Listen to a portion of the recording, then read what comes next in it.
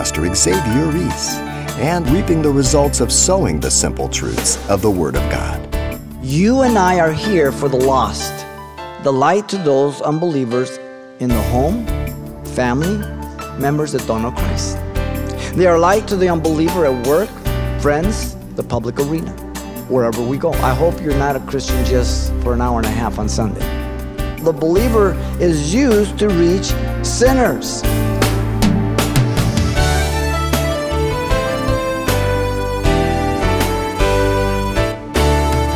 Welcome to Simple Truths, the daily half-hour study of God's Word with Xavier Reese, Senior Pastor of Calvary Chapel of Pasadena, California. What would you call a farmer who expected no return from his crop? Possibly foolish, a poor businessman, and maybe even broke. Well, God is neither, and when He planted His living Word, the Bible, He expects great returns. Today, as he returns to his study series of the Gospel of Luke, Pastor Xavier outlines those returns in a message titled, Conditions of Men's Hearts. Let's listen. Luke chapter 8, we're going to look at verses 4 through 18. Jesus once again addresses the crowd. Now notice Jesus taught the people. He spoke to them in parables.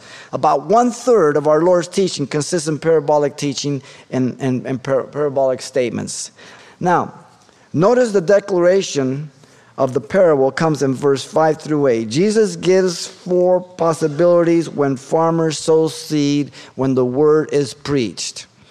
The 4 different types of soils represent the conditions of the heart of people. Okay? The heart.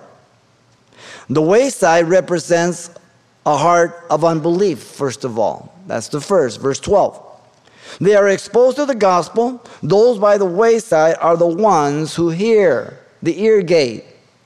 The tense is the participle present active, literally are hearing. The ground is hard, having been walked on. The farmer's plowing. It's the path of walking. It's compacted. The seed lays on top. It's not broken up. It can't receive the word of God. They continue to be blinded by Satan, notice, in sin due to their unbelief. Then the devil comes and takes away the word out of their hearts. Yes, the devil takes it out of the heart, but they gave that permission allowance by being in unbelief, rejecting what they're hearing. Are we clear on that? Okay? You can't blame everything on Satan. Though he's the ultimate who removes it, he's there to hinder. It's the individual who closes his ear to the light he has received. Birds that devour the seed there, they're always representative of evil. Whenever you see birds in the scriptures, unless the context would dictate otherwise. Leaven every time represents sin, unless otherwise. That's a rule of first mention, okay? You have to be consistent in your symbolism. Now, 2 Corinthians 4, 3 through 4 says this. Listen carefully. But even if our gospel is veiled, it is veiled to those who are perishing, whose minds the God of this age has blinded, who do not believe. Satan is blinding, but who do not believe. Lest the light of the gospel of the glory of God, who is the image of God, should shine on them. So the hindrance comes from the person first and Satan also. Now notice the purpose is stated. Lest they should believe and be saved. Verse 12 at the end there. These do not believe the gospel to be true, nor place their confidence in Jesus, and remain unsaved. These sinners are dead in trespasses and sins, like you and I were one time, walking according to the course of this world, according to the prince of the power of the air, the spirit that now works in the sons of disobedience. Ephesians 2, 1 and 2. Second comes the rock, represents the shallow heart. They are equally exposed to the gospel. They take hold of it, it says. But the ones on the rock are those who, when they hear, receive the word with joy, and these have no root, representing their heart. The individual is responsible for the hearing, not Satan, not others. They would receive, they said. They receive the word. It means to take hold with the hand, to embrace, to make it their own. They have joy, gladness. These being on the rock sprout up having a few inches of dirt. The rock is formed from the sun, but they have no deep root, again representing the heart. But the seed does sprout. It does come up. They do not continue in the gospel, it says, who believe for a while and in time of temptation fall away. Now notice the result is that they fall away.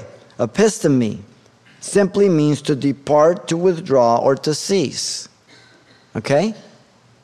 G. Campbell Morgan says they apostatized, perhaps thinking Christianity was trouble-free. Certainly we can think of living emotionally and by feelings, many other things, but he doesn't go into these details. He just says it's a shallow heart, you understand? It's a personal choice. Look at 14. Thirdly comes the thorns. They represent the uncultivated heart. They also hear and take hold of the gospel. Now the ones that fell among thorns are those who, when they have heard, they receive the seed. Matthew 13:22 tells us. They don't grow, develop, or mature in Christ, so they are allured, enticed, and overcome by worldliness. And they go out and are choked with cares, riches, and pleasures of life, and bring no fruit to maturity. The failure is to believe one can live in both worlds at the same time. You cannot serve two masters. You'll love the one and hate the other. The neglect is in not weeding out the things that choke God's will, revealing God's word. That's personal responsibility once you've heard, right? Once you've received. Now the good ground is fourth. It represents the heart of that is committed to God.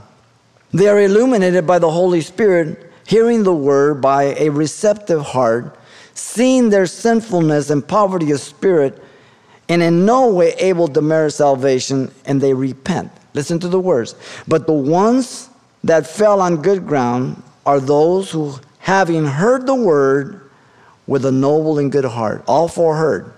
Nothing wrong with the preacher. Nothing wrong with the word. It's the heart. Are we clear on that? The word noble means honest and honorable for the purposes of God. You align yourself and agree with God. The word good, agathos, means excellent and upright, seeing their need of salvation.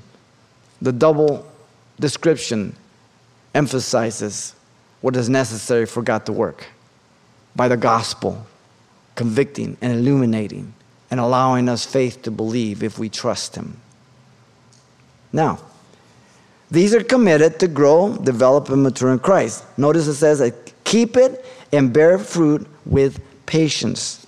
The evidence is seen as they bear fruit by living out the word in their lives regardless of the difficulties. Okay? These don't endure because it's easy. These don't endure because they live in heaven. They're in the same world, the first three. Now, they do this with patience, steadfastness, consistency, endurance, never implying that they are perfect or sinless. Do these on good ground, do they ever fail? Of course they do. Are they perfect? Nope.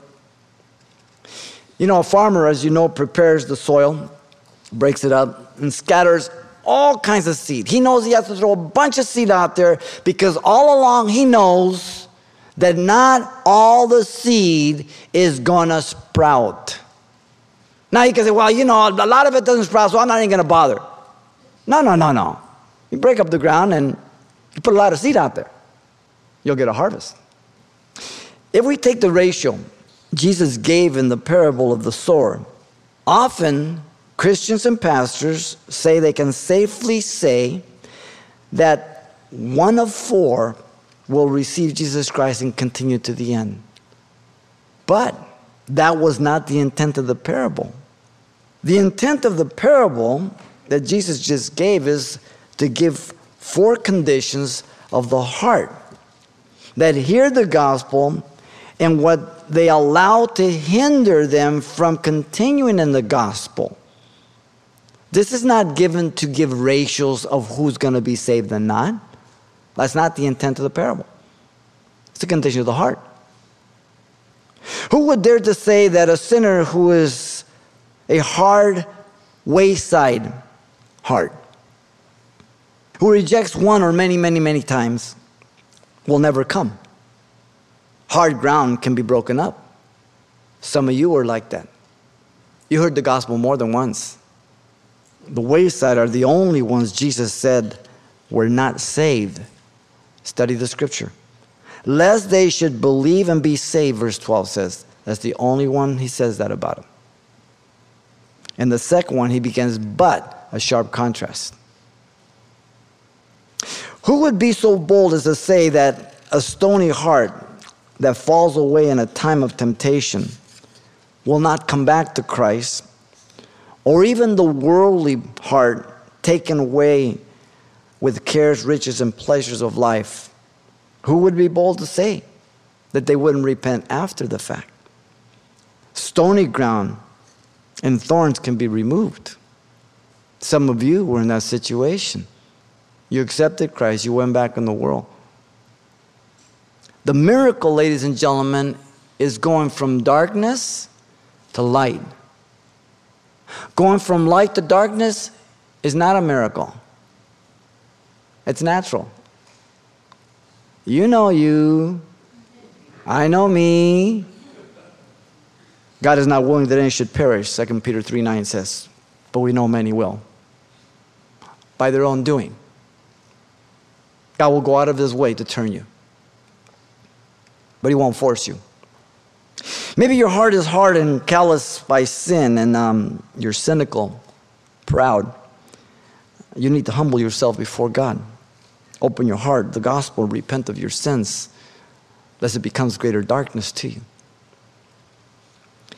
Paul put it this way, 2 Timothy 2:26, and a servant of the Lord must not quarrel, but be gentle to all, able to teach, patient, humility, correcting those who are in opposition, if God perhaps will grant them repentance so that they may know the truth and that they may come to their senses and escape the snare of the devil, having been taken captive by him to do his will. Satan is there, but the gospel gives them that window time of freedom and illumination conviction to make that decision.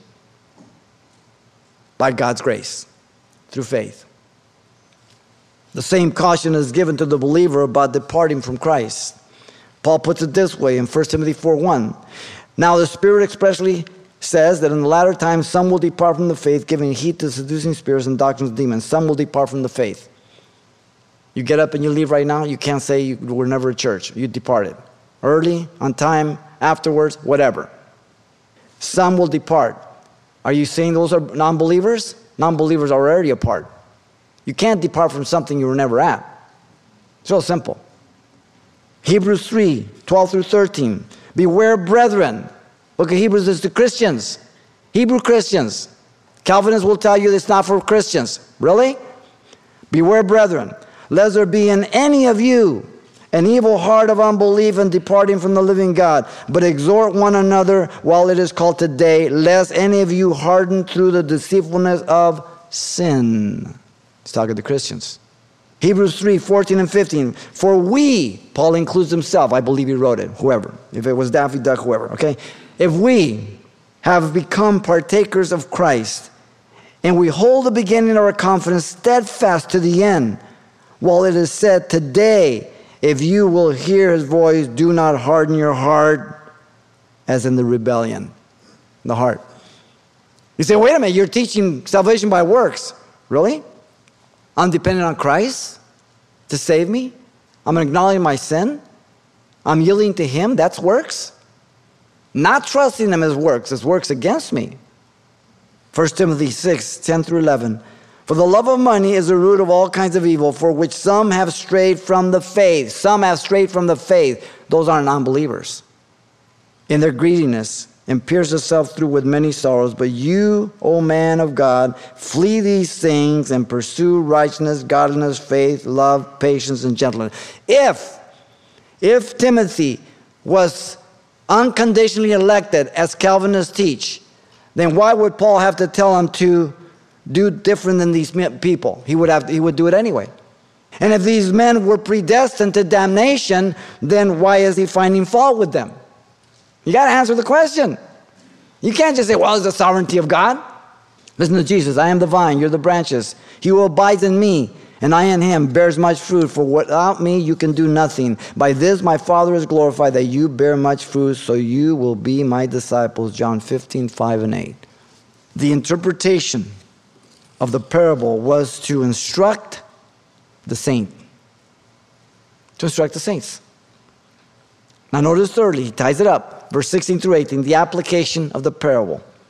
Jesus, having placed the emphasis on hearing and responding to the gospel in the parable of the sower, now he illustrates it with a parable of the lighted lamp. Mark 4:21-23 is the parallel. Notice verse 16. Jesus declared to those of the fertile and fruitful heart to use the light given to aid others to see Christ. A Christian is not to cover his spiritual life and light of the gospel. No one, when he has lit a lamp, covers it with a vessel or puts it under a bed. Little terracotta lamp, it has two openings for the oil and the wick laying there, and you put it up on a little stand, and it gives light. You don't put it under a bed. You don't hide it. Literally, having lit, light dispels darkness. No matter how little it is, you walk in the room, little light, it dispels darkness. It goes. It has no choice. When light is present, darkness flees. When you go in the room, you turn on the light. Where'd the darkness go? Under your bed? Light attracts and guides sinners out of darkness. Now notice the Christian is to be a witness for Christ. Wherever he or she is, he says, but sets it on a lampstand, that those who enter may see the light. You and I are here for the lost. They are light to those unbelievers in the home, family, members that don't know Christ. They are light to the unbeliever at work, friends, the public arena, wherever we go. I hope you're not a Christian just for an hour and a half on Sunday. Then Jesus declared to those of the fertile and fruitful heart to remember that God wants to reveal sin in the heart of every believer. Verse 17. A Christian is to understand that God will bring to light the secrets of people's hearts to save them. Not to just make them feel bad. For nothing is secret that will not be revealed. The believer is used to reach sinners. The sinner is lost and blind by sin and Satan. God will reveal his heart as God exposes it to him, convicts him or her. And then notice the Christian is to understand that nothing can be kept from God. He can expose it, nor anything hidden that will not be known and come to light, to convict in order to forgive the believer through repentance, to present Christ and be saved. Then notice Jesus declared in verse 18 to the fertile and fruitful heart to use the light to increase in more light. A Christian is responsible for how he lives out the word. Listen carefully. Therefore, take heed how you hear. Here's the key through the whole passage we're studying.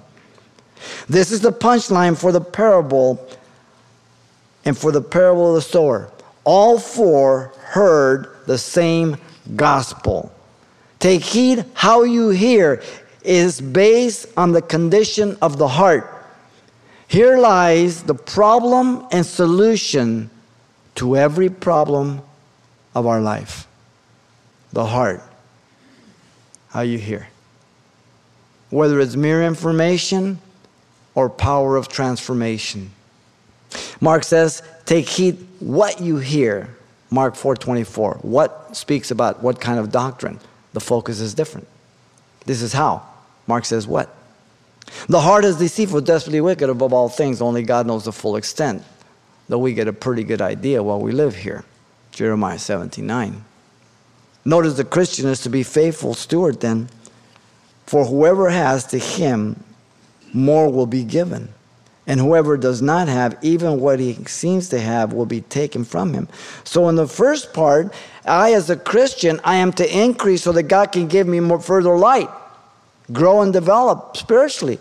Now here, as a faithful steward, the believer that has and obeys and cultivates is a wise steward and will be multiplied by God. And if not, even that which he has is sometimes removed. God can take things from us, privilege. How many people has God removed from ministry because they didn't continue to increase, and because of whatever other reason, God removes? The believer is to understand that the light given to the unbeliever, if rejected, can result in greater darkness. So we are to take this matter seriously about presenting the gospel to the lost. It is not some light thing. And our heart is to be the heart of Jesus Christ. You remember the parable of the faithful steward and the evil steward. Jesus spoke it in Luke 12:47 through 48. Here's the punchline. And the servant who knew his master's will and did not prepare himself to do according to his will shall be beaten with many stripes. But he who did not know, yet committed things deserving of stripes, shall be beaten with few. For everyone to whom much is given, from him much will be required, and to whom much has been committed, to him they will require and ask the more. The one who knows his master's will is only a Christian. The one who doesn't know his master's will is a non-believer. Even though a non-believer has done worse because he's ignorant of the light that you possess, he will receive lesser stripes. Those are the words of Jesus, ladies and gentlemen, not me. Jesus says we are the light of the world in Matthew 5:14. Paul said we're ambassadors of Christ in 2 Corinthians 5:20. We represent heaven and the Messiah, not ourselves. I have to examine my life to see if my deeds cancel out my words of the gospel. Be ye doers of the word, not hearers only, deceiving yourselves, James says, chapter 1, verse 22. Looking in the mirror, forgetting what you look like. All things are naked and open with him we have to do with. The word of God is sharper than a two-edged sword, piercing the son of the soul and the spirit, discerning of the intent of the heart. Hebrews 4:12. The believer must not just hear, but be a doer of the will of God in the word of God. We're to press towards the mark, Philippians 3:14. Never thinking we've arrived. I'm still running. I can still learn. I have much to learn. We're to grow in the knowledge and the grace of Jesus Christ, 2 Peter 3:18, all the time. Growth, development, maturity on every level. We are to pursue peace with all people and holiness, without which no man shall see the Lord, looking carefully lest anyone fall short of the grace of God, lest any root of bitterness springs up, causes trouble, and by this many become defiled. Hebrews 12:14 and 15. He's talking to Christians. Root of bitterness, defiled. I have to continue to examine my life. I continue to repent, to stay right. If my spiritual life was my business, would I be thriving or would I be broke? Wow, what a way to look at it. We all have to confess that sometimes we file for bankruptcy, spiritually speaking. But the key is this. Do I recognize that I'm bankrupt? And do I cry out in repentance and help from God? Do I trust him for it? That's the key. The application of the parable was to warn the saints of the awesome privilege we have, the awesome responsibility. Jesus had declared the parable of the sower to describe the various responses of sinners to the gospel of the kingdom. The proclamation of the parable was to save sinners. The interpretation of the parable was to instruct the saints. And the application of the parable was to warn the saints. Pastor Xavier Reese, illustrating with the parable of the sower, the simple truths of living every day for the Lord. And today's Simple Truths message, Conditions of Men's Hearts, is available on CD for only $4. And by the way, this will also include everything Pastor Xavier shared the last time we were together as well. Now, once again, the title to ask for is Conditions of Men's Hearts, or simply mention today's date. You can request your copy by writing Simple Truths, 2200 East Colorado Boulevard, Pasadena, California, 91107. Or to make your request by phone, call 800-926-1485. Again, that's 800-926-1485. Or the address once again is Simple Truths, 2200 East Colorado Boulevard, Pasadena, California, 91107. And thanks for mentioning the call letters of this station when you get in touch. This helps us track the effectiveness of this ministry in your area. Join us next time for more Simple Truths with Pastor Xavier Reese from the Gospel of Luke, and acknowledging the authority of the Most High God always in our midst.